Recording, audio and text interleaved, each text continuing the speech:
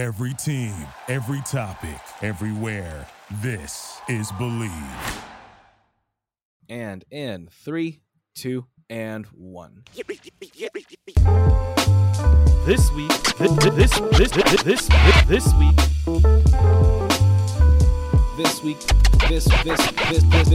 week, this week in geek.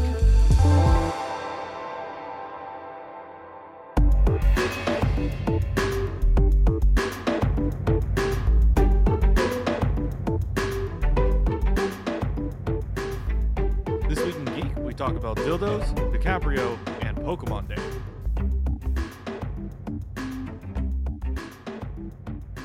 Hello, everybody. Welcome to another week in geek with the This Week in Geek podcast, where we talk about things that happened this week in geek with two geeks. Does that about cover it? Is that a good summary of what we do here? Yeah, we talk about geeky stuff. That's us. How you been, Kevin, in the past week in geek, where we haven't talked about a week in geek since the last time we talked about Geeky Week things? Yeah. I should probably check my calendar and make sure that like things are according to plan.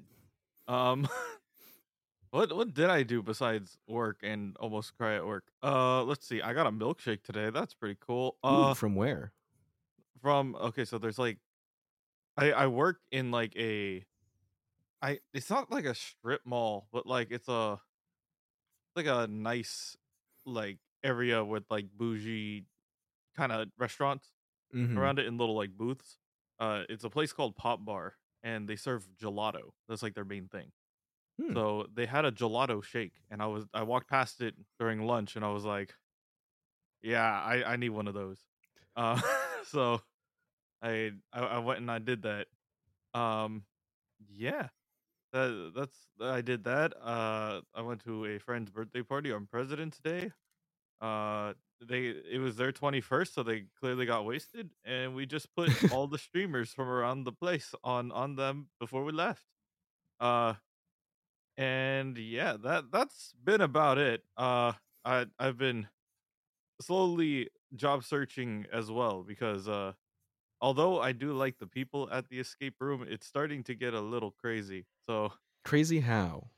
crazy as in like stuff like they I can tell that the managers want the older people out. So I'm just like, okay, time to look That's for not new jobs. allowed, though. Legally, they Yeah, can't legally do that's not that. allowed, but like it's not good. So we're all like, maybe we'll just go and like move to a new one or start our own. We'll see. We'll see what happens. Okay.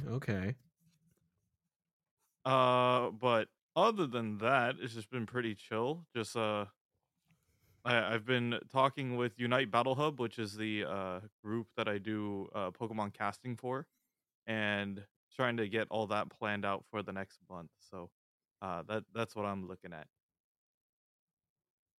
What about you, Matt? How's your week? Is everything geeky on your end too? Everything is very geeky on my end. I'm a theater geek, as y'all listeners will know, so I've started rehearsing a play called The Explorers Club that'll be going up in May. So we've just started. Like last week we did our read throughs. This week we did our some character work, and then next week we're actually going to start like running scenes from the play. So that'll be my life until May, which is both fun but also like, I don't want to leave the house 4 to 5 days a week. That's a lot, but it's fun while I'm there. It's just the process and the thought of like, ugh, I have to leave the house for 3 hours after work and come home exhausted. But it's a good time. Like once you get into the space and once you kind of start moving and start doing the character stuff, it's like, it's okay, I'm glad I came. One of those things. Um Aside from that, I took your recommendations on two things that you talked about, Kevin. I've started watching um Comey Can't Communicate. I'm on like episode 20 now or something. There we go. And then I also watched Puss in Boots over the weekend. Oh, Puss in Boots. Yeah, I saw that's a it. good movie. It's Good good. movie. I had a lot of Like fun. It was very the thing emotional. yeah, right? Like it's not for kids. It's for us. Yeah, definitely. It's packaged in a bright and shiny, cartoony Puss in Boots way, so that the kids will enjoy while watching it. But the themes are very much for adults, like that fear of death and like searching for meaning in your life, and like what is your legacy, or what are you without that one defining aspect of your personality, or like the search for belonging. And Mhm. it's really deep for a movie set in the Shrek universe. Yeah, and that and like panic attacks and like how that actually works. Uh like calming methods and just trying to like yeah, all the themes are like for real like Hmm. deep. Um And and you've then got John obviously Mulaney as a villain, so yeah. that's Uh good. and so like the question is like at the very end of everything, like at the end of, Puss in Boots, now that like it's kind of I would say it's been in theaters for like 2 months now. Hmm. So, Yeah, it's going uh away from my theaters this week, which I'm is why I pretty had I'm to. pretty sure everybody who wanted to see it has seen it, but like you think we're going to get another Shrek. Oh, absolutely. I Like know and it's been in the works for a bit. It's been announced.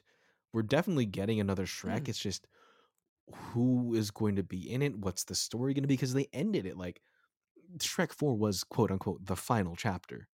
yeah. So it's But just they're like very heavily teasing 5, and they announced that they were yeah. going to come back for 5.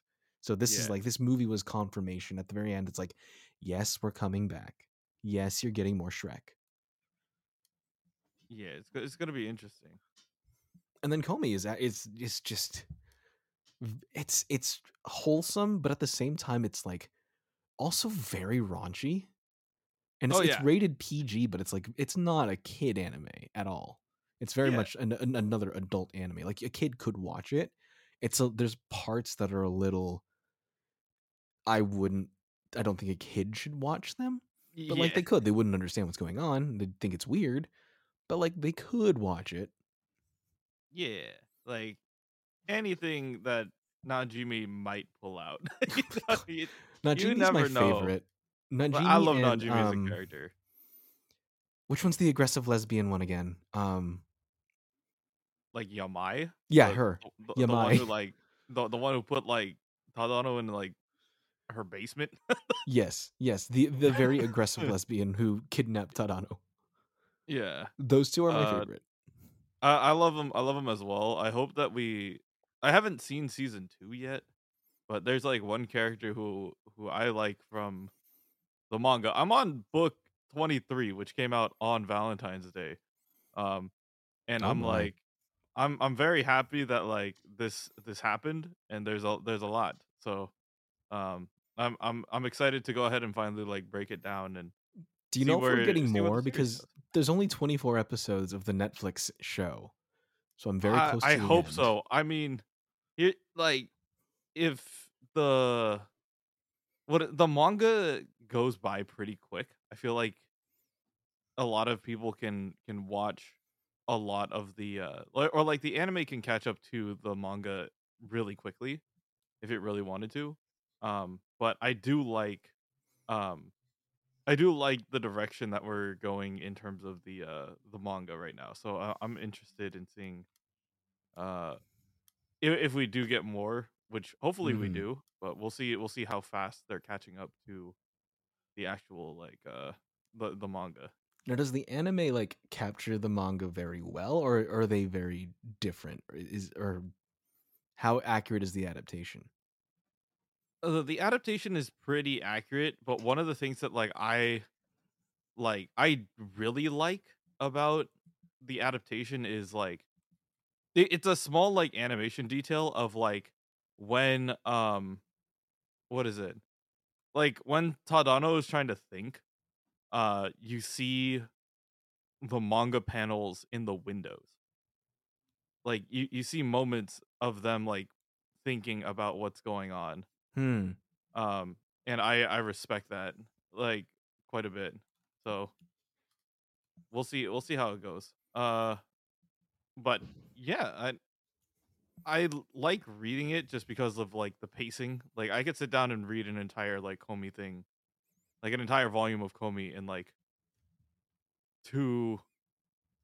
It probably like one like sitting. Like I could Hmm. finish it in an hour because I'm just so hooked to the characters and where they go. Um, so it's just interesting to see like what they pick and what they choose to like leave. You know? Yeah. I like how everybody is a like a high school stereotype, but they do it so well that it's like it's not it's making fun of them, but not but in it's in a way that they're still like all lovable characters. Yeah. It's just like and it's not, it's at the point where it's like, God damn it, you two, just kiss already. just do just do it. Just go out already. Because this will they won't they thing is infuriating me because it's like, well, who else are you two going to end up with? There's Yeah. only one person who understands Comey, really. Well, no, two. Najimi kinda does at this point. Najimi Yeah. kind of does. But Najimi's a little too aggressive about it. In Yeah. her in their attempt to get Comey to better communicate, Najimi's a little too like, okay, on your own, where Tadano takes more time with it.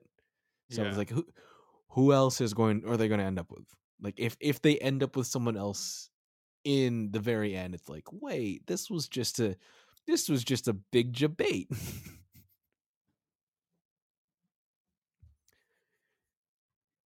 Anyway, let's get into the news of the week.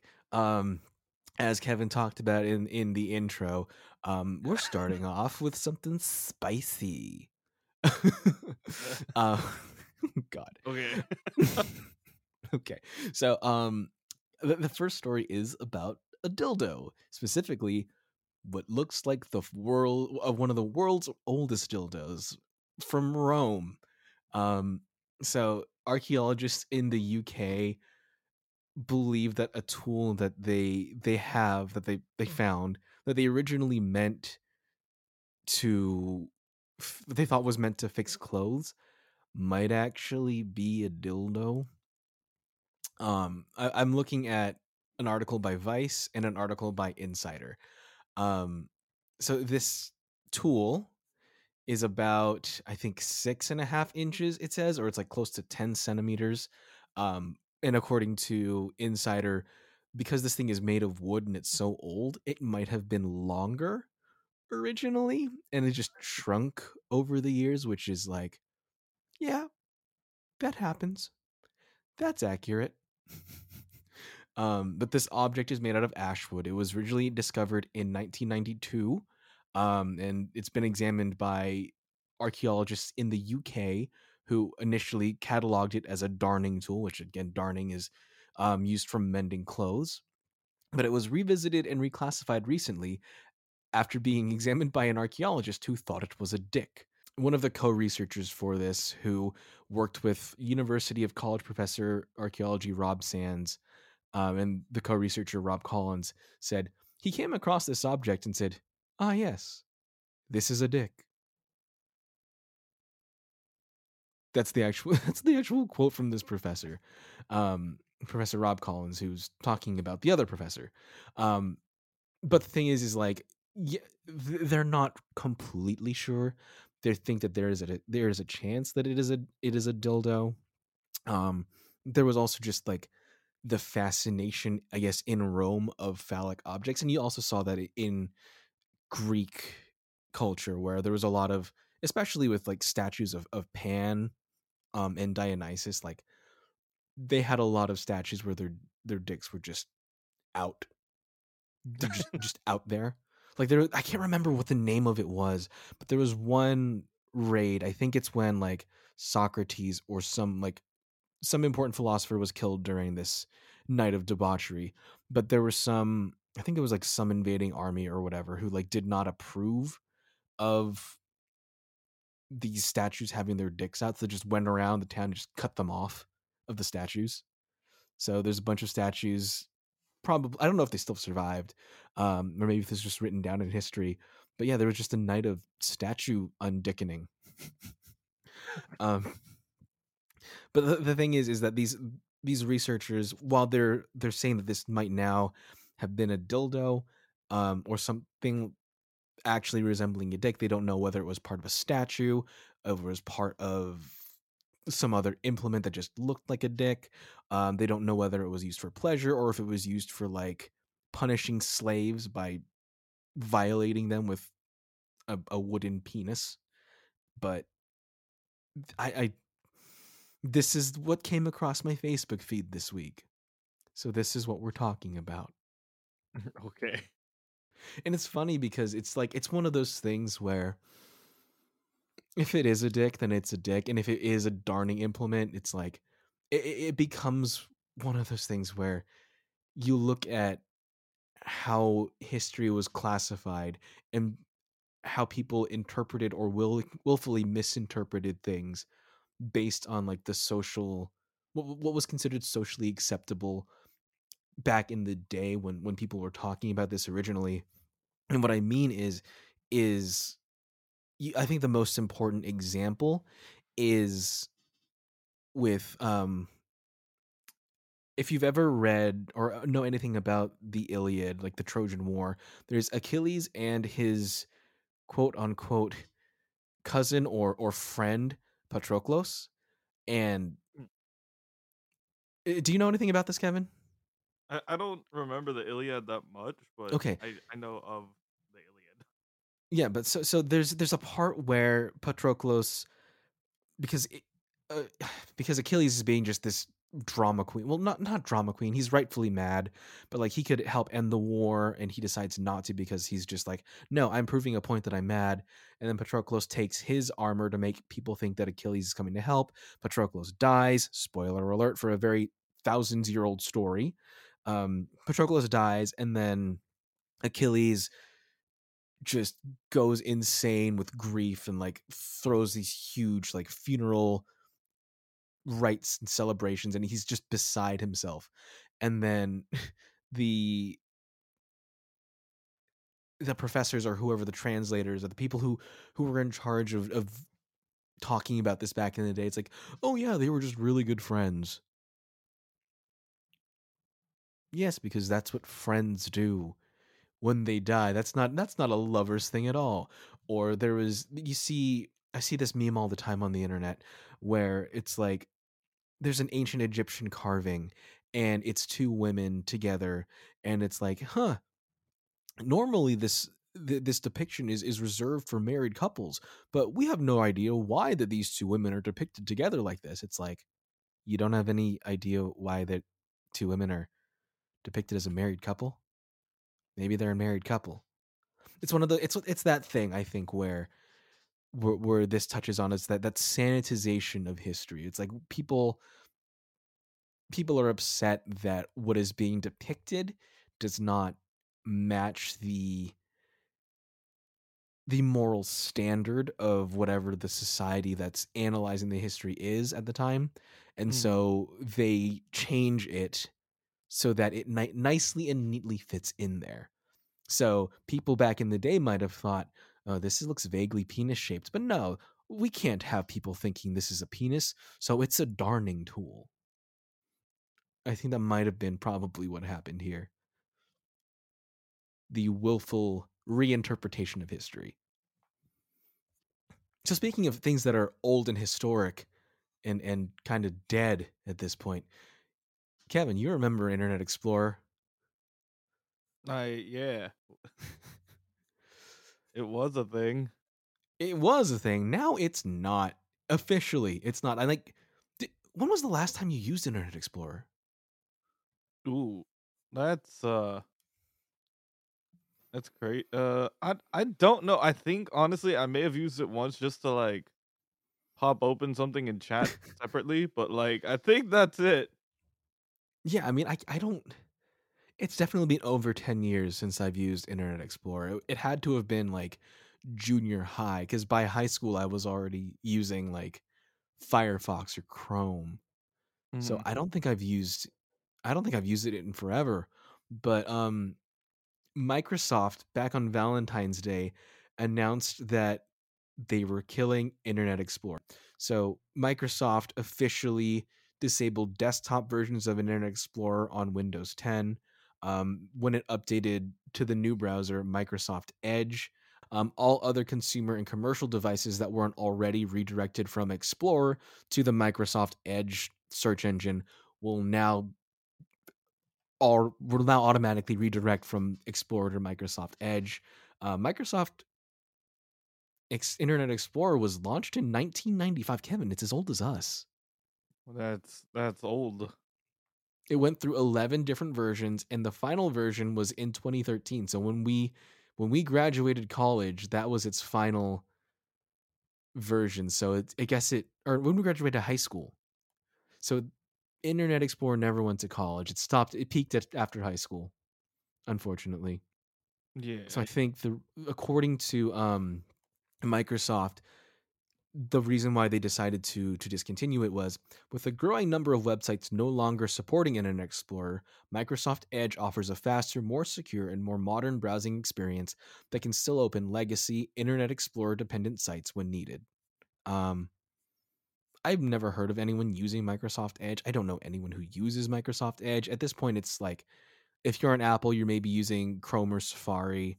I don't know if people still use Firefox, but I feel like Chrome or Safari are what people are mostly using these days. I don't know if for people who like their internet security, I know a lot more people are switching over to DuckDuckGo because it doesn't store your history. It doesn't store any cookies or anything. It's supposed to be at least it bills itself as the most secure platform for internet exploring. So, wow, I mean, all we can never use the Internet Explorer memes again because it's no more. It's actually dead. Wow, it's the end of an era. I never thought I'd see it. I thought Internet Explorer was just going to keep kicking around forever somehow. I don't have a good transition for this, but let's talk about movies and celebrities and things. um, so Alec Baldwin is in the news again because how to phrase this. Um, so Alec Baldwin is back in the news because it's going back to the film Rust that he was on, which put him back in the news a year ago. In 2021, Helena Hutchins, who was I think she was the director of photography on the movie Rust, was fatally shot, and Alec Baldwin was holding the gun at the time, which he says he never fired. A whole mess of things happened there. He was charged with, I think, manslaughter, um, a few other things. It was a whole mess. Alec, I find it hard to talk about this because there's a lot of moving pieces involved, and I don't want to go into the nitty gritty of the legal system of this. But the main things I'm going to talk about are that Alec Baldwin had the charges that were being brought against him lessened, so he is no longer at this point, I think, facing any jail time, or at least reducing it depending on how the jury and the courts find him liable in this case, because he was not only the actor holding the gun at the time, he's also one of the producers of the film. The manslaughter charges against him are being downgraded by prosecutors in New Mexico. Um, so, a statement from Heather Brewer, who's a spokesman for the New Mexico's first judicial district attorney's office, said that the weapons enhancement charge, or the firearm enhancement charge that he was being hit with, has been dropped to avoid further litigious distractions by Mr. Baldwin and his attorneys, and the producers or and the prosecution's priority is securing justice, not securing billable hours for big city attorneys. Um, so in essence, she's saying that it's not an important charge and that they're dropping it just so that they can focus on what's really important. And I'm guessing that's the main manslaughter charge. So by dropping this firearms enhancement that he's being charged with, that reduces his potential sentence by at least 5 years. The manslaughter charges against Hannah Gutierrez Reed, who is the armorer, are also being dropped as well. Uh, So both of them could potentially be facing less prison time. Another interesting thing, which is really weird considering all of the bad news that's surrounding this movie, is that in spite of everything, in spite of all the bad news and bad press, they're still going to continue filming the movie. They're looking to bring production back in the spring. Alec Baldwin is still going to be in the lead role. He still intends to finish it. Um, it feels really weird and morbid. They replaced Helena Hutchins, who was the director of photography who was shot, with Bianca Klein, who was the cinematographer for Marcel the Shell with Shoes On, which came from A24 this year, which looked really good, but I didn't get to see it. Um, the film is being picked up by a new production company, Yellowstone Film Ranch in Montana. So that's where they're going to be producing it. Yellowstone Film Ranch co-founder Richard Gray said, "The dedication and passion of the entire Rust production team to honor Helena's vision has deeply moved us. We learned so much about Helena as a friend and colleague, the depth of her artistry, and the lasting impact she had on so many. We are honored to play the role in the realization of her vision and to carry forward her inspiring legacy through the championing of this film." So they're saying, pretty much what they're saying is, it's like if you've seen the new King Kong movie, or not the new one, but like the Peter Jackson King Kong movie with Jack Black, when like whenever a crew member dies, he's like, "We owe it to their memory, and we'll donate the proceeds to their family." It's kind of, it feels like that, where it feels like a flimsy excuse to say like it would be a waste to not finish this movie, considering that they believed in it so hard. Mhm. Um, Instead of, well, I mean, this doesn't work because I don't think this isn't a Warner Brothers production, but it feels like this is a movie that they should have canceled for the tax purposes. Yeah. Like, no matter how good this movie looks, Kevin, would you feel comfortable watching it? Like, I don't know about you, but I don't think I will ever watch this movie just because it's such a hot mess. Yeah. I don't think I'd ever take the shot at it just because, like, yeah, it does make me feel like uncomfortable knowing what happened on set. And I don't think that, regardless of how good the film would be, that is always gonna hang around, you know? Mm-hmm. It's always going to be one of those like cursed movies that someone died on set of. Yeah. And then again, Alec Baldwin is still going to star in it in spite of facing the jail time and all the court cases, which doesn't feel right. It really doesn't. I feel like if they wanted to still do the movie, recast the lead and reshoot everything properly. And considering like that, I think from what I remember, the armorer who was involved in this, what's her name? Find her name again. Um, the armorer who's in, it was part of this, Hannah Gutierrez Reed, was not part of any union, so she wasn't like vetted, she wasn't insured. I don't think she like didn't have any bona fides to her name, and they hired her because like I pretty from what I remember reading this way back again, months, a year ago, when it was still new, it's like they were cutting corners by not hiring union folks, and like union folks didn't feel comfortable working on this film because so many safety regulations, et cetera, were, corners were being cut. And so they hired this girl, and then look what happens. Someone dies. This just doesn't seem like it was ever a safe and proper production. So I don't know. It'd be weird, like being on crew of this, just knowing everything that's happened already and everything that might continue to happen. But we'll see how it does in the box office, and if anyone wants to go see it. I think if people go see it, they're just going to go see it again because, like The Flash, it's just such a huge mess of a news story that it's like, hey, let's go see if it's worth anything. I don't think anyone's actually interested. Hey, Kevin, what do you think about Leonardo DiCaprio? He wants to save the Earth, but anything over 25 is a no go.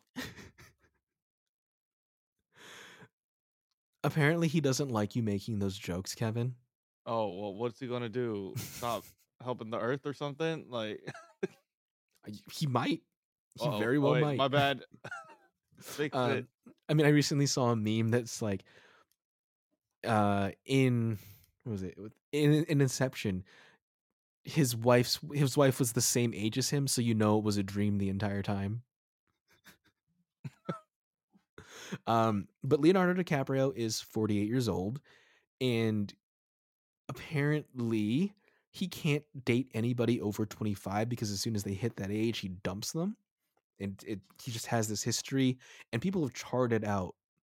It's hilarious to look at these charts, but people have like made bar graphs and line charts or whatever of the ages of people he's dated, and it's never over 25. And apparently he's aware that this is a meme. He's aware that everyone's making fun of him for it, and he doesn't like it. Um, According to Mail Online, a source told them Leo is very single right now, and he's not keen on the hype, suggesting that he's seeking out these very young women. The insider explained he's looking for something more mature in the relationship department, and he cannot go anywhere without being linked to the youngest woman out there. He wants to ditch this image once and for all, and is really bothered that this continues to follow him. Leo wants something like he had with Camilla, who is Camilla Morone, who I guess he just split with. Um, he wants to find something like he had with Camilla, something real. And apparently, his latest romance is someone who's 29 years younger than him. And what's creepy is, have you seen anything of The Last of Us, Kevin? The No, show? the one on HBO. Yeah. No, I haven't been on it. Have you seen any like photos of the two leads? Of Yeah, So, for context, the gap between Leo and his latest fling, the age gap there, is the same age gap between Pedro Pascal and Bella Ramsey. that's crazy. So if Pedro Pascal and Bella Ramsey started dating, that's like Leo and his latest love. Quote unquote love. Yeah, that's a little weird. But the thing is like Leo, you keep doing it, so you can't say that like you're not, because people know who you're in a relationship with. Like it's very clear when you're in the public eye. And if you had a problem with it, you wouldn't keep doing it. So I don't think anyone cares how you feel, Leo. Like if you want something real and mature, stop dating teens when you're almost 50. And it's weird that like he according to these sources it bothers him, because I was talking with a friend recently before this came out, before this news story came out, that it bothers him. It's like, hey, because my friend Haley sends me all all these weird stories about Hollywood folks dating people decades younger than them. I'm like, hey, do you think Leo ever like cares that we make fun of him for it? And she's like, nah, I don't think so. But then this story comes out and he does. But it's just people commenting on things that he is doing. Like he's actively dating people who are younger than him. He's actively seen with people significantly younger than him. And even if they're not like seriously romantically related, maybe if they're just hanging out, it's like, Leo, you know your reputation. You know this is going to follow you. You are doing it to yourself. Yeah, it's just not good. Like, dude, you're almost 60. Like, are That's you going to be dating 18-year-olds when you're 60? Like, I get it if he doesn't want to settle down, but like, that's one of the reasons why people are say that they respect Keanu Reeves a lot more, because when he's in a relationship, it's with someone who is his age. Or you look at like other more stable relationships, like um, Tom Hanks and Rita Wilson. Like they've been together for forever, and they are the same age. Um, there's another one I can't remember his name of, but it's like someone asked him, it's like, "Oh, why are you?" I can't remember what they said, but it's like his response was, "Well, this is the woman that I married. This is the woman who had my kids." It's like, yeah, she doesn't have the same body as she did when we were 20 in our 20s, but like her body has given me children, so why wouldn't I love it?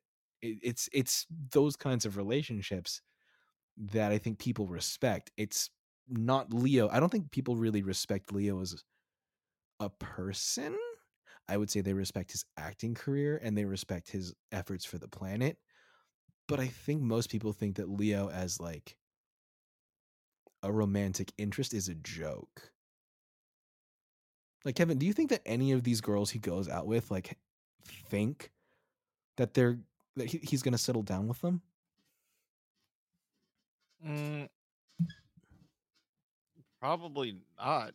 But like, it's at a point where like it it feels like if they do take the chance at all, it's just not gonna be there. Mm-hmm. Like they know that they're on the chopping block, and I hope that's not the case for real. But no.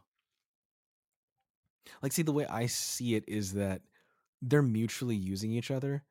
Like, he's using them for whatever pleasure he gets from being with a younger woman. And I think that they're using him to be kind of seen more in the public eye and get people talking about them and saying their names and having their photos featured in the tabloid. So they're doing it to be the new girl that Leo is dating.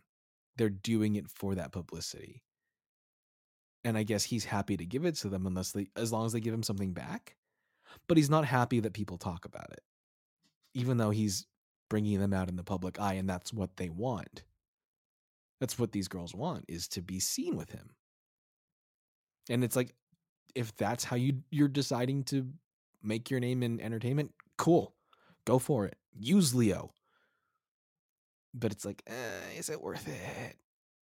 Is it worth it? I don't know. Leo's never going to date me, so I don't have the answer. Yeah, we're over 25. We missed the cutoff by, at this point, it's going to be 3 years. Damn. Yeah. Okay, speaking of weird celebrity relationships, Megan Fox and Machine Gun Kelly. So apparently there was a report that came out that the reason why that they had split, according to Page Six, initially was that Megan Fox had seen some texts on Machine Gun Kelly's unlocked phone that led her to believe that he was having an affair. According to Megan Fox, that's not true, and she after this story came out, she brought back her Instagram to say that it was not true. She said there has been no third-party interference in this relationship of any kind. That includes, but is not limited to, actual humans, DMs, AI boys, or succubus demons. What? Let me read that again. There has been no third-party interference in this relationship of any kind. That includes, but is not limited to, actual humans, DMs, AI boys, or succubus demons. Oh, okay. I'm still very confused. The second half of it says, while I do hate to rob you of running random baseless news stories that would have been much more accurately written by ChatGPT, you need to let this story die and leave all of these innocent people alone now. I guess, but still, what is actually going on? No one knows. No one knows. And the question is like, I know that I'm talking about this and we're putting this on the podcast, but it's like, again, why do we care? Why is this a news story that CNN has to run? Why is this a news story that Vanity Fair has to run? Mm-hmm. I'm talking about it because they're talking about it. But why are we talking about it in the first place? They're two kind of washed up celebrities. No one cares about Machine Gun Kelly. No one cares about it. He's not a good musician. I will say it now. He has got maybe some good songs that he's featured in, maybe one or two catchy things, but he's not that talented. Megan Fox had her day with Transformers or whatever, but she's not acting anymore. Maybe she got a raw deal with Hollywood, like objectifying her. Um, I know there's stories behind there about like people like Michael Bay putting her in a stripper cage in a bikini at age 17, which is disgusting. Michael Bay, you she was a child at that point. You should never have done that. Um, but like she's not really acting anymore, so she's not that relevant.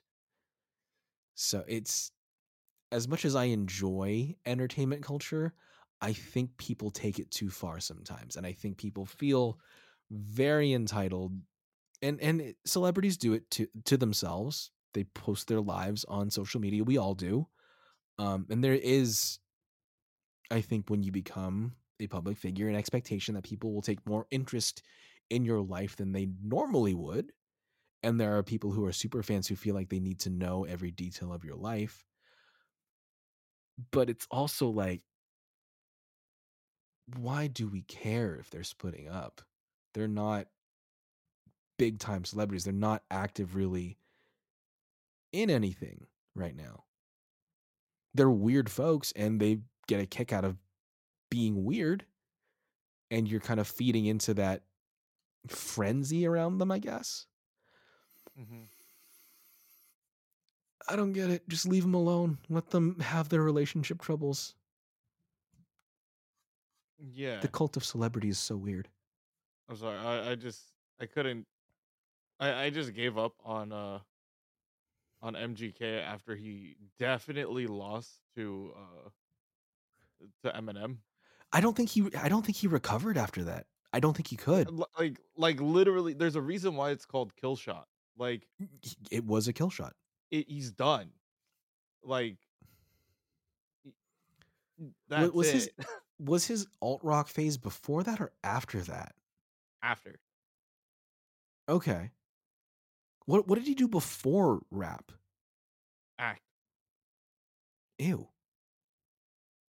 Ew. and yeah, I told you my that's Machine it. Gun Kelly story though, right? How I was eating bacon next to him. What? No. Okay, so I was at a party for Variety back when I worked for them.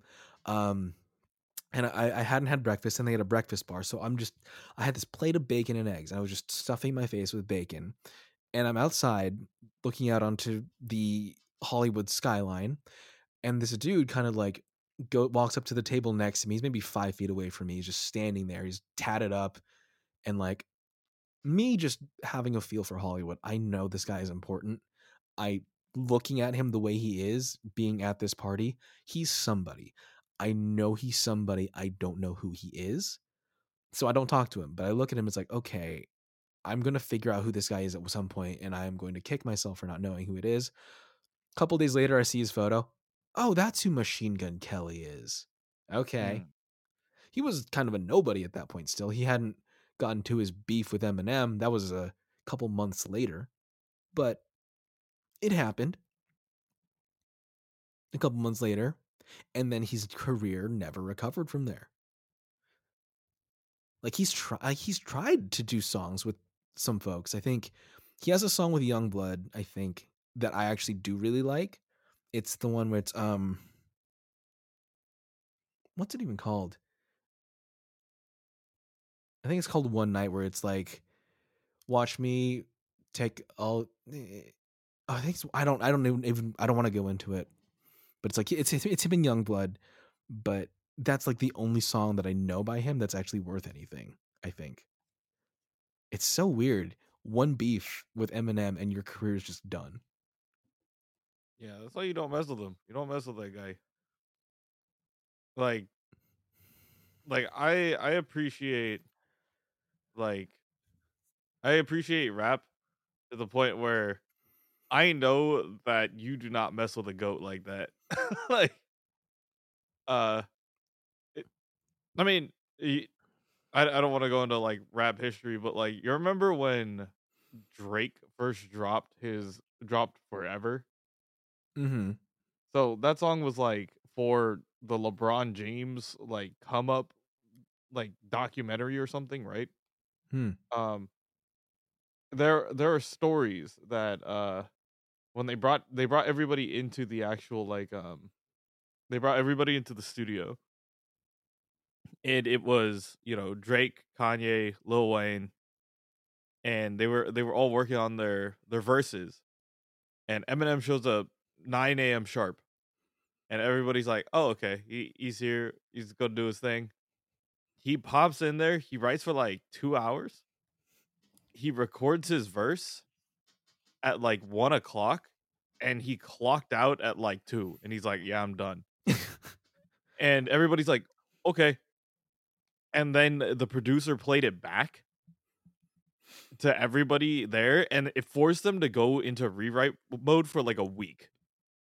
So like Damn. something that M could come up with like in essentially in a day, or Not even a just day. knowing that he's like going in, like he's efficient. And the fact that like still to this day, like when you listen back to it, like yeah, Drake is on the come up, like his verse isn't gonna be as strong. You don't expect it to be that strong. But this was like prime Kanye and prime Lil Wayne. And then like M just goes off, and I'm just like, "Oh my god, this is crazy." Like this is ridiculous. He doesn't even have Um to try anymore.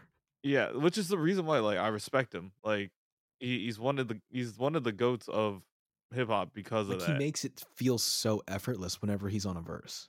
Yeah. Okay, let's move on to books and things. Kevin, do you know who Roald Dahl is? He's the guy who wrote like The Giver, right?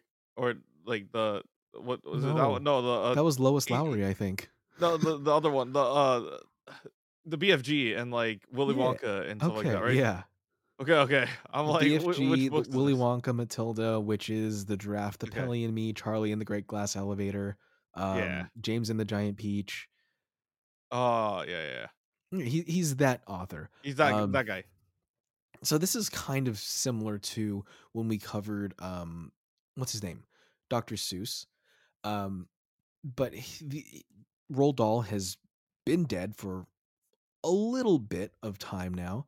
Um, but the Roald Dahl company has decided that they are going to edit the existing works of Roald Dahl to remove words such as fat, ugly, and mad. Uh, why? Well,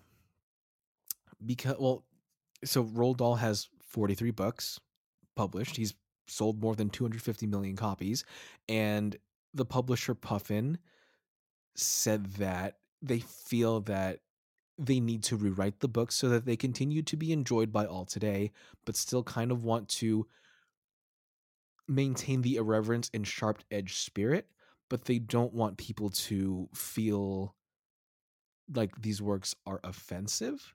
So, for example, Charlie and the Chocolate Factory, the character of Augustus Gloop is supposed to be the fat kid who eats too much chocolate, right? Mm-hmm. So they feel that that's a little bit offensive to people who are fatter or rounder. I don't know how to say it at this point. But instead of referring to him as enormously fat, they're just going to call him enormous. On Sponge from James and the Giant Peach is no longer the fat one. They're taking out the word ugly. For example, in the Twits, Mrs. Twit is no longer ugly and beastly. She is just beastly. Um, things like that. They're changing them to, I guess, have less loaded words. They're trying to keep the same spirit and the same imagery and pictures, like not pictures, but like the same spirit of the description of who these characters are, and like that they're not good people, but I guess they're trying to avoid the association that like if you're fat you're evil, if you're ugly you're evil, if you're female you have to behave a certain way or else you're considered unfeminine. which I understand. I understand why they're doing it. I understand the intent behind it. I don't think you need to do it. Like these books have been out for forever, and I think this is one of those reasons why people make fun of like what quote unquote woke, quote unquote cancel culture, quote unquote liberalism, because I think people are fighting battles that don't necessarily need to be fought. Like Hmm. I don't think anyone besides me. Oh, there's probably be people out there who were upset by these words, but it's also like it's also a product of their time. Hmm.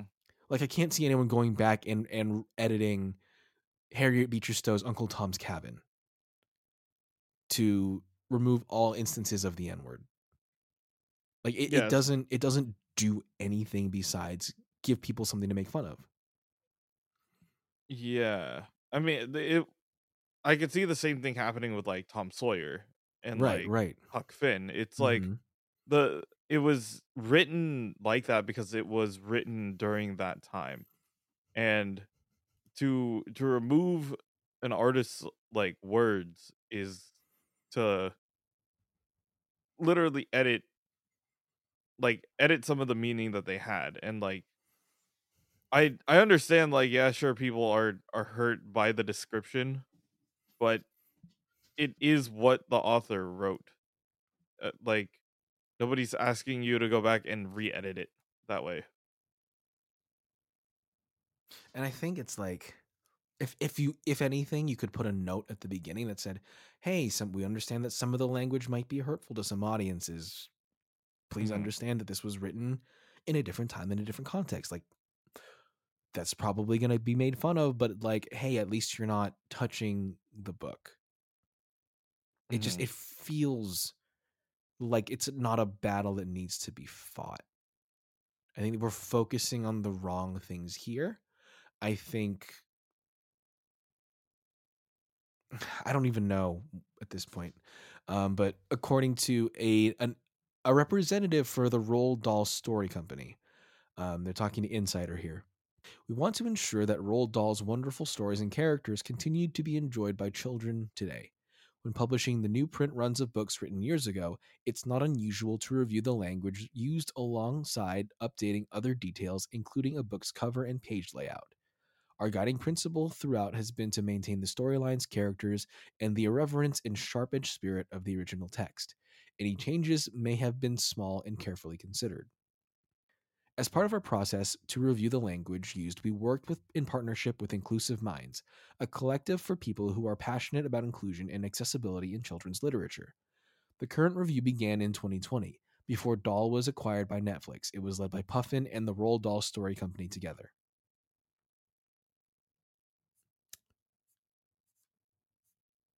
So I get that they're working with folks that are trying to reduce the stigma of some words like fat. Like historically, when you look at books, the fat characters are the bad ones. Ugly characters are the bad ones. Yeah, I get it's a harmful stereotype, but I don't.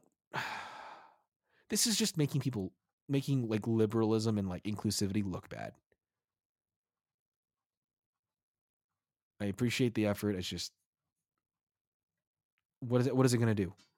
Yeah. The original books are still going to be out there. I'm gonna go pick up my copies before they get edited. Oh yeah. Unless they like, yeah, they collect them all and burn them. Yeah. Which I guess is it could be a pro argument to this. Is like you could also say that well, the original editions are still going to be out there, so you could still buy and read the original ones. I guess, but I think I made my point though.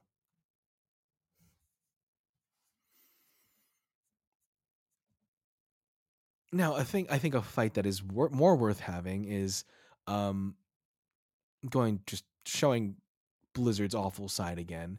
They're back in the news because during a company wide meeting, Blizzard president Mike Ibarra made his employees feel extremely unimportant and unsupported. So during a company-wide Q&A session, Mike Ibarra answered some questions that were pre-selected, and his employees were upset because they're only receiving 58% of their usual profit sharing bonuses, despite Blizzard having, quote, a record setting year that saw the company's highest quarterly net bookings to date in their fourth quarter earnings report. Um, Ibarra also reportedly suggested that employees who thought executives were not affected by the bonus cut like rank and file employees are living in a myth. So he's pushing that, hey, we're people too. Like we need our in spite of making so much more than the actual people working in the company. He's like, hey, you have to think about us when we have to cut our bonuses too. Which is never something that you tell the people who are like actually doing the day-to-day work in your company, because people like that don't make a lot of money. When you're when you're an executive who's making millions of dollars a year, a 58% of profit sharing bonuses, assuming that these executives are getting the cut, doesn't hurt the same way as like someone who's living paycheck to paycheck or working on a salary or working hourly. That's not going to hurt you as much as it hurts them. So I think a lot of people somehow, I don't get how executives end up forgetting this, because they had to have, not they had to, but a lot of them probably started down there in working that wage life. And so for them to forget how that hurts folks is kind of upsetting. Um, on top of that, Blizzard is now going to start forcing its employees to come in at least 3 days a week starting in July. When he was asked how the company leadership planned to retain the same talent and workforce once they started forcing employees to come in again 3 days a week, Mike Ibarra reportedly didn't have any plan. Instead, he simply said that at the end of the day, people need to do what makes them happy. And if the company's goals and employees' personal goals don't align, that employee needs to do what will make them happy. So pretty much here he's saying, if you don't like it, quit.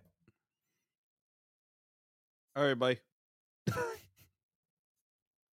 An Activision spokesperson said that the company stands behind Mike Ibarra's comments and is proud of his leadership in tough moments, which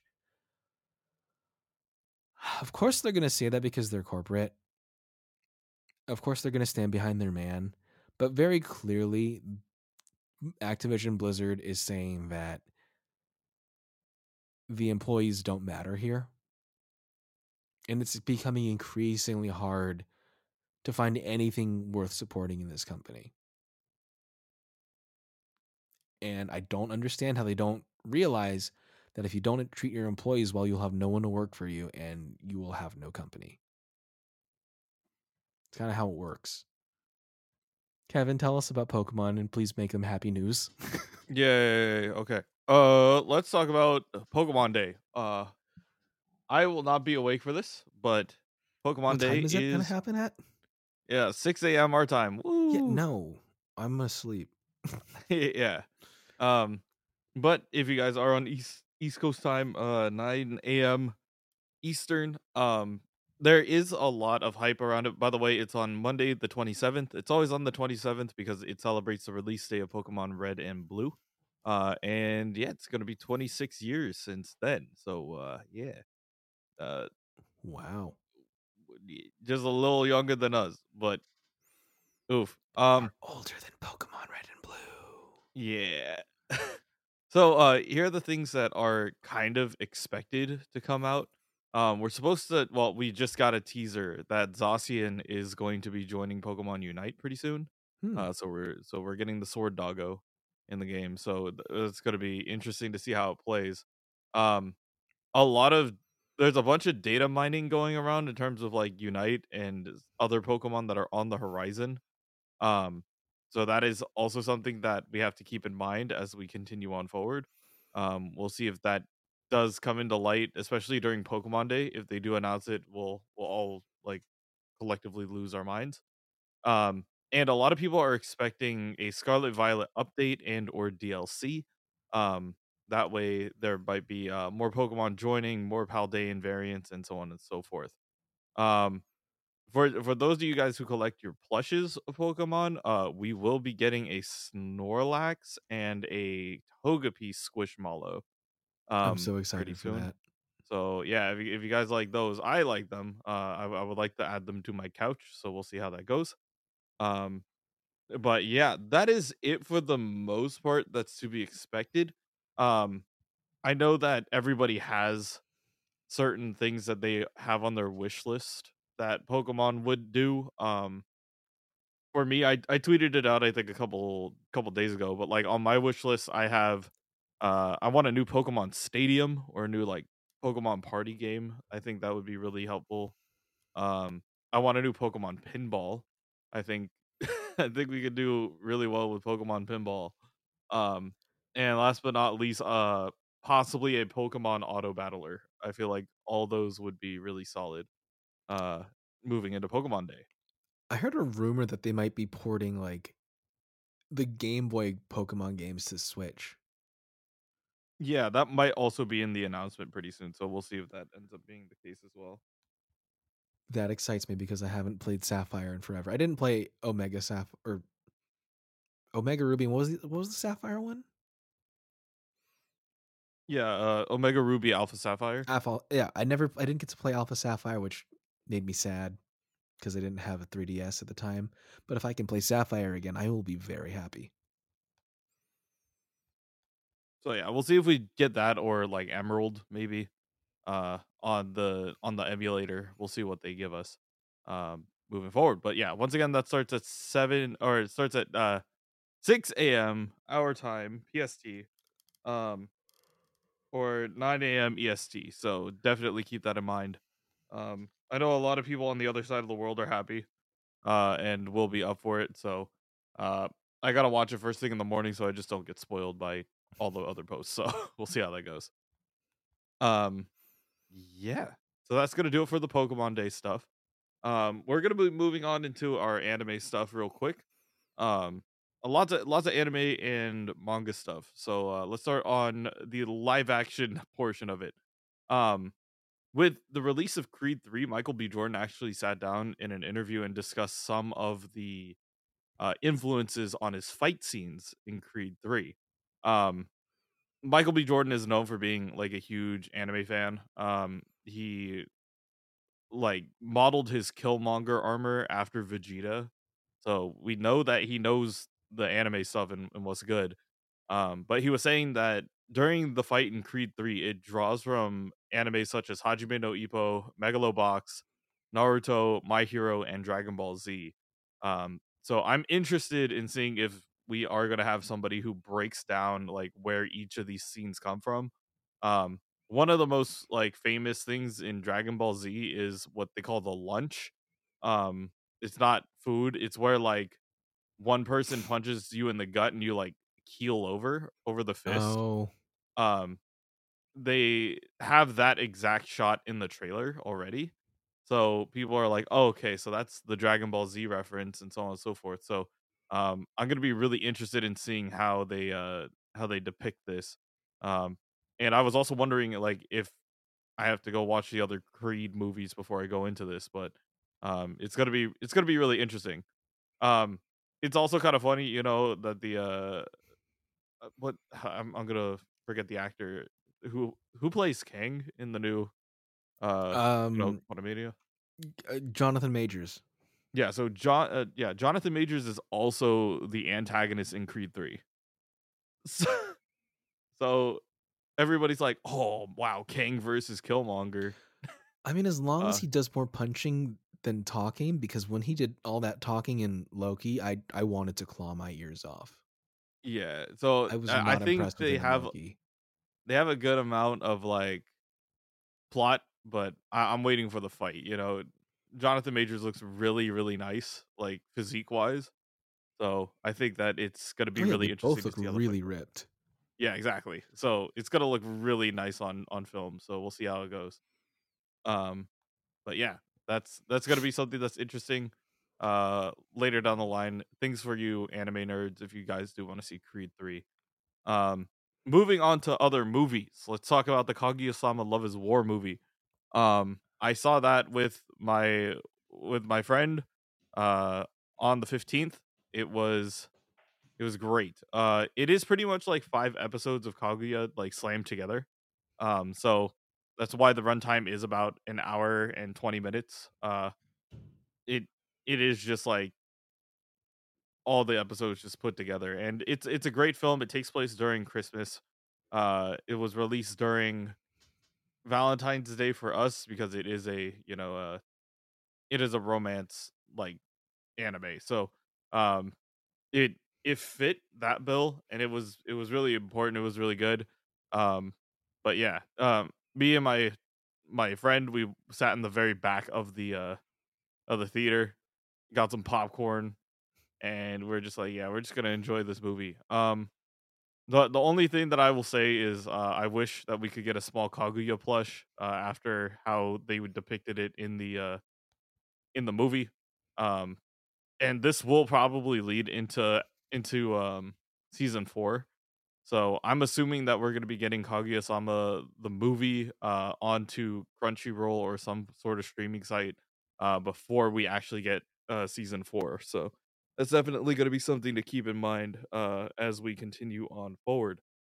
Um but yeah, uh good movie, and it did so well on the 14th and 15th that it was extended into the weekend. So a lot of my friends who may not have been able to see it on those days were able to see it on the weekend. So, um, yeah, overall great movie. Would recommend if you're into Kaguya-sama Love is War, and yeah, uh, good movie overall.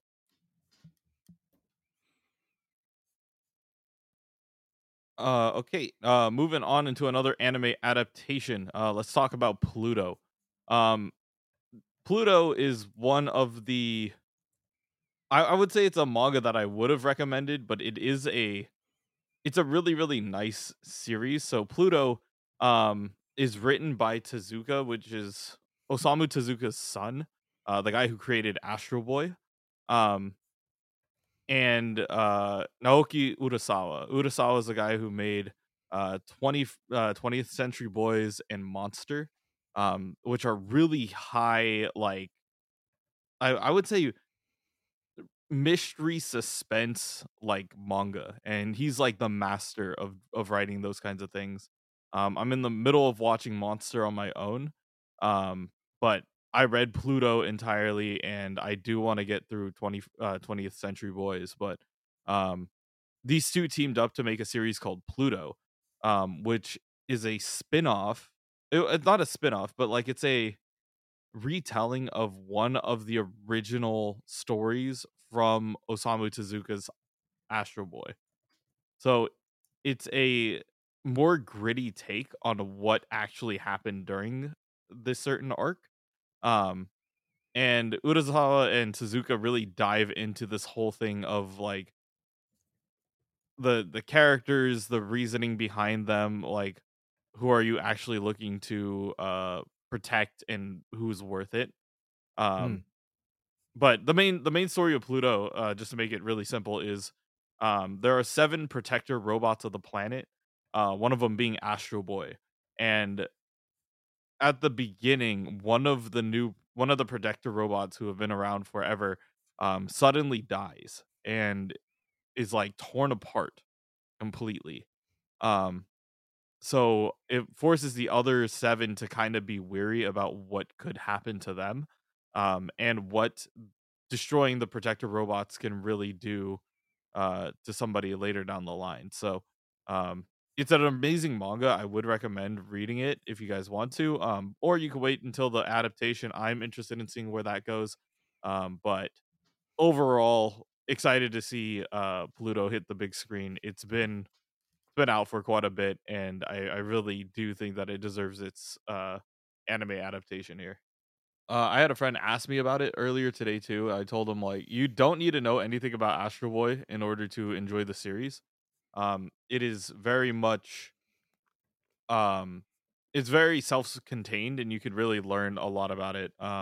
The only exposure I have to Astro Boy is the PS2 video game, which was Yeah, actually pretty fun.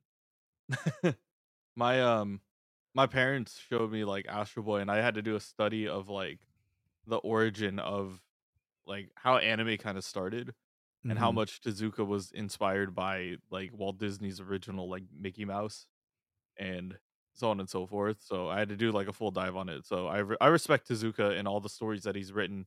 He's still considered like the master of manga, even though he has passed away for quite a bit. But he used to crank out stories like it was nothing. So, um, yeah, just Pluto is a great adaptation. Um, if you guys want to read the manga, do it. But if you want to wait for the Netflix show, go for it as well. I'm not going to stop you.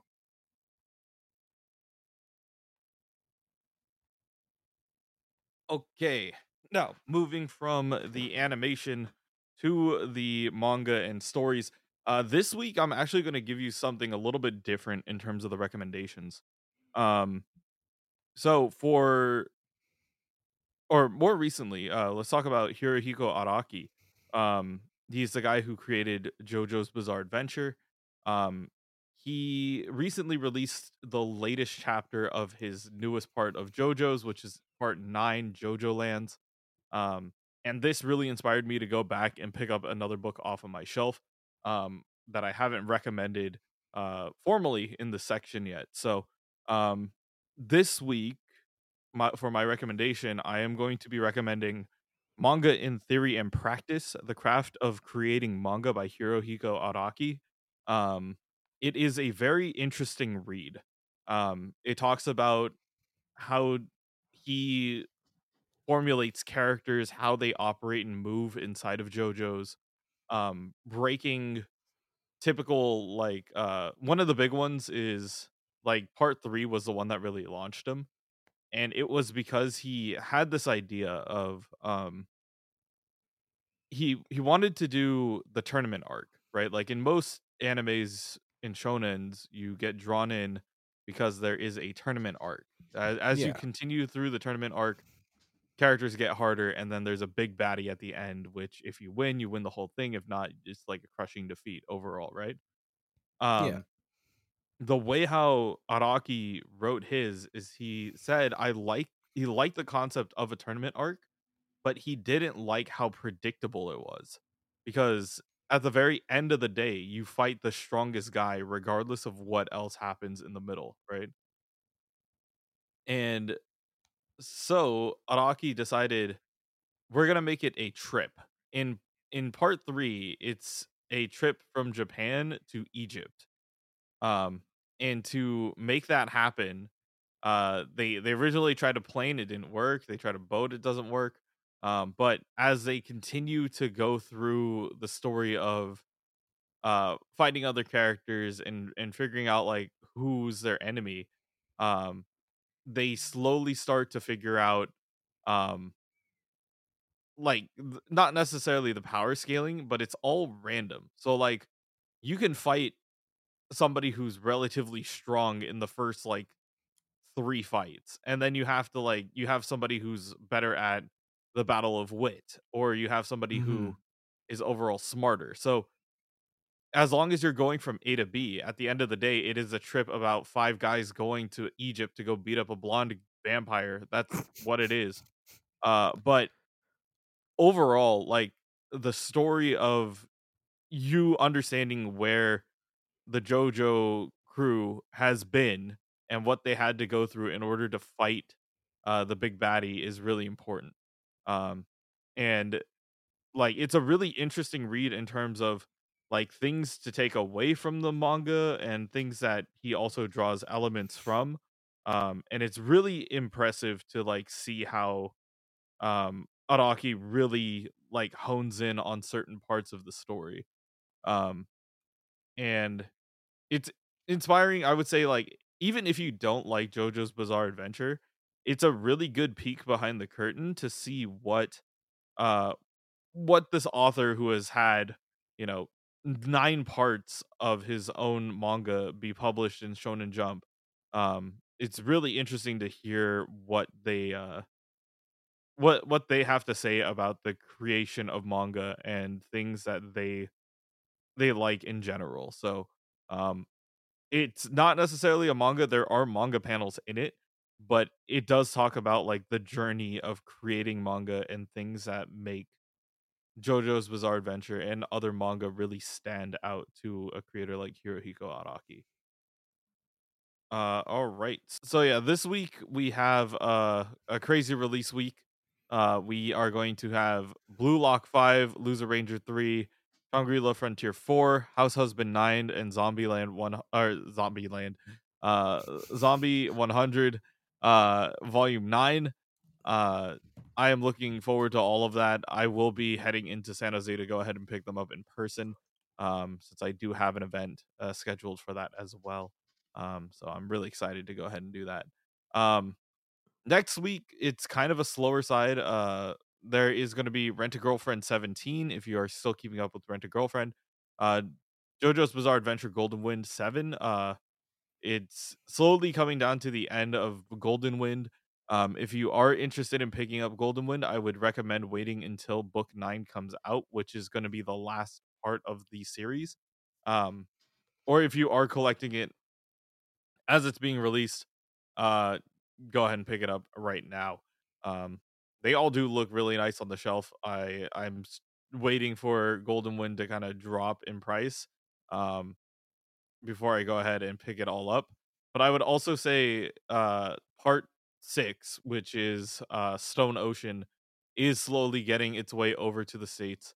And should be here, I believe, by the end of the year. I think that is the timeline for JoJo's Bizarre Adventure Part 5, Stone Ocean, or Part 6, Stone Ocean.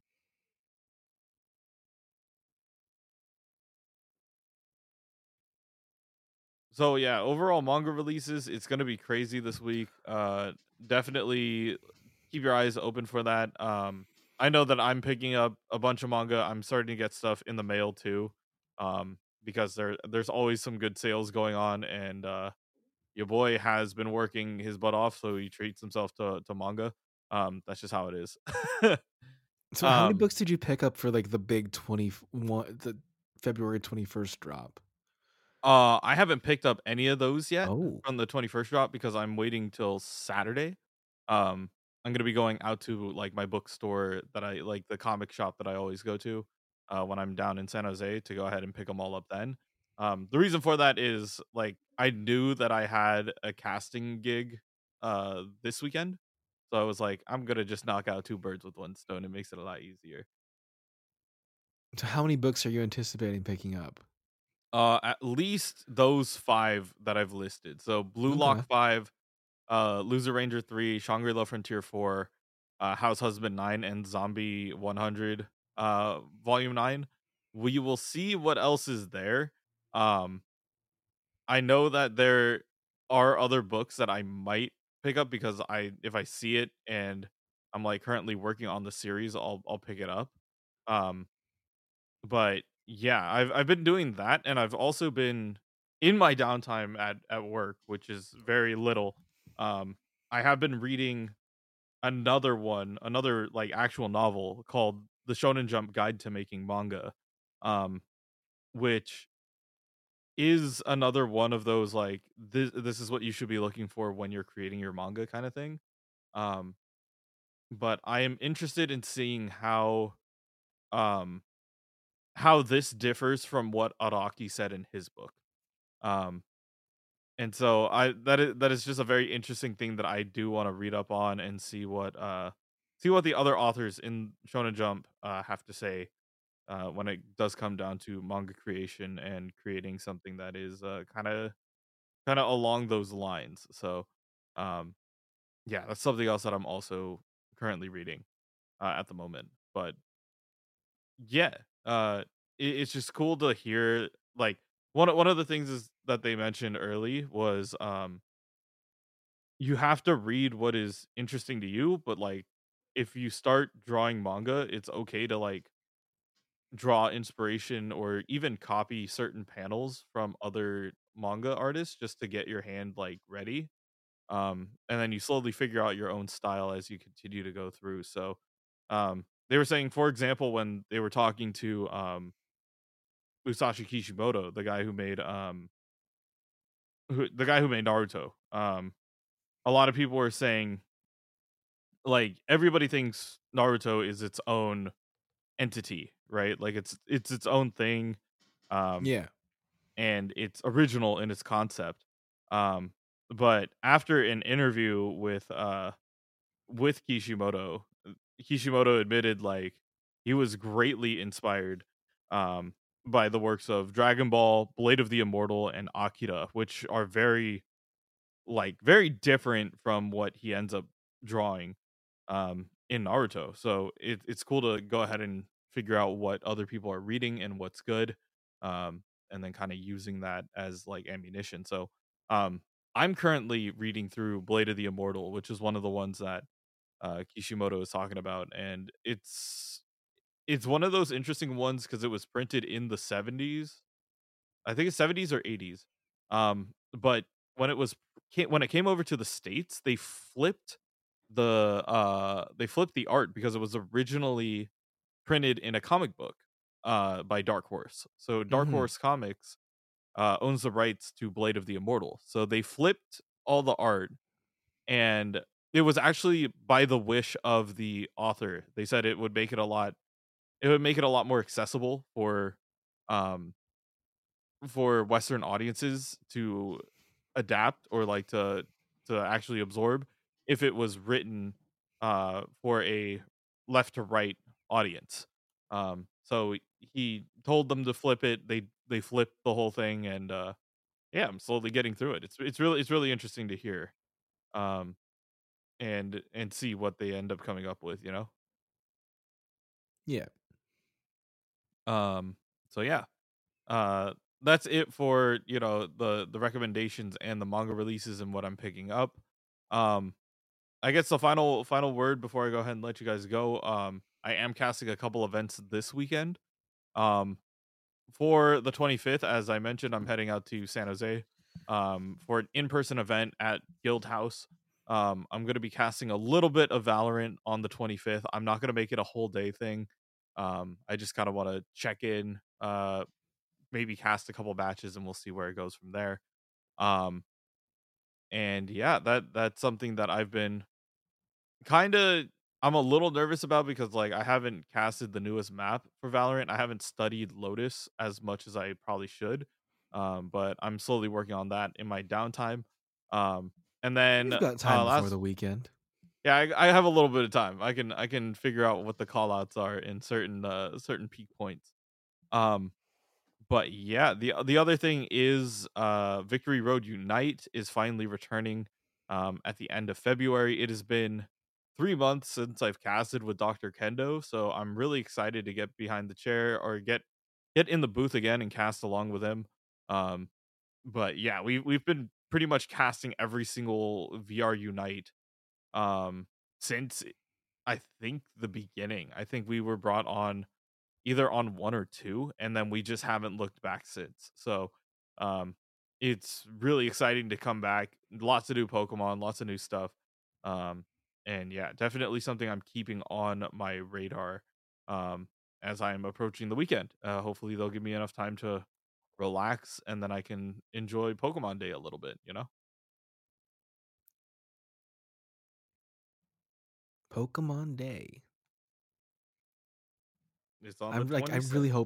I'm really hoping that we get the port of Sapphire because that's my favorite Pokemon game. So many nostalgic memories.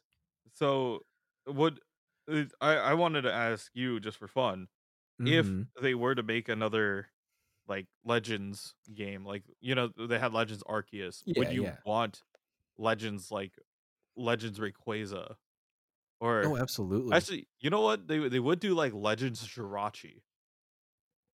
I think that might be the Pokemon that they would focus on.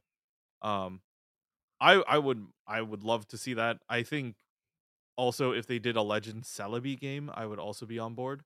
Mm-hmm. Um, so we'll see what they decide to pick up for us and what ends up coming out of it. So I haven't beaten Arceus. I know what happens I haven't at beaten it the end, either. but like uh I'm trying to save it for content. So we'll see how that goes. But yeah, a lot of anime and manga stuff coming out.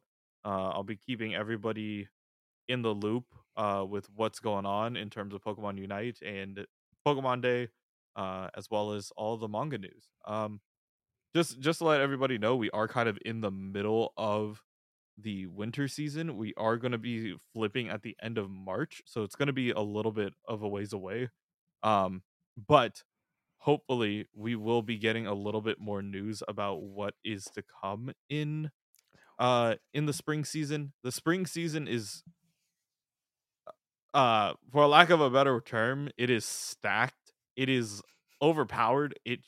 Like I might as well like quit my job and just watch anime because like this is literally what's coming out. Okay, so um for right now, like there's not a lot happening in the winter. I do love me some Vinland Saga. I am watching that week to week, but everything else is just kind of like, okay, yeah, it's cool to watch it, but like it's not anything that's too crazy. Um, Next season, which is the spring, it is the return of Demon Slayer. You have Doctor Stone returning. You have Attack on Titan, the final part. You have Hell's Paradise. You have Oshinoko. You have Marshall. You have the spin-off series of Konosuba. You have Mahotsukai no Yome coming out. You have more Osama ranking. It's just like all of these ridiculous series are all just returning back, like at the end of Marvel's Avengers, and just deciding to ruin my sleep schedule and my work schedule. So that that is exactly what's going to be going down on during the spring. Everybody is going to lose their collective minds over what is coming um, to to the anime season, and then we'll just see what happens in the summer and see if we tear each other apart then. All right, everybody. Well, in the meantime of waiting to tear each other apart, we hope you have a good week. When we'll be back at you next week to talk about all the geeky things that happened. Hope you have a good time. If you're in anywhere in California, please try not to freeze as the winter storm comes and blows over us and puts snow over places that shouldn't have snow. But anyway, thank you guys for listening, and we'll catch you next week. Adios. Next week, we bring you the latest news and stories from around the internet. Thanks for listening to this week's episode. If you like what you hear, please subscribe to us and rate us 5 stars on all your favorite podcast platforms. You can also follow us on all social media at TwigPod, that's TWIGPOD, and feel free to send us any questions, comments, or any suggestions of topics you'd like us to cover. If you'd like to advertise with our show, please contact our network at Believe.com. Thanks for listening, and we'll catch you next week in Geek. Thank you for listening to Believe. You can show support to your host by subscribing to the show and giving us a 5-star rating on your preferred platform. Check us out at Believe.com and search for BLEAV on YouTube.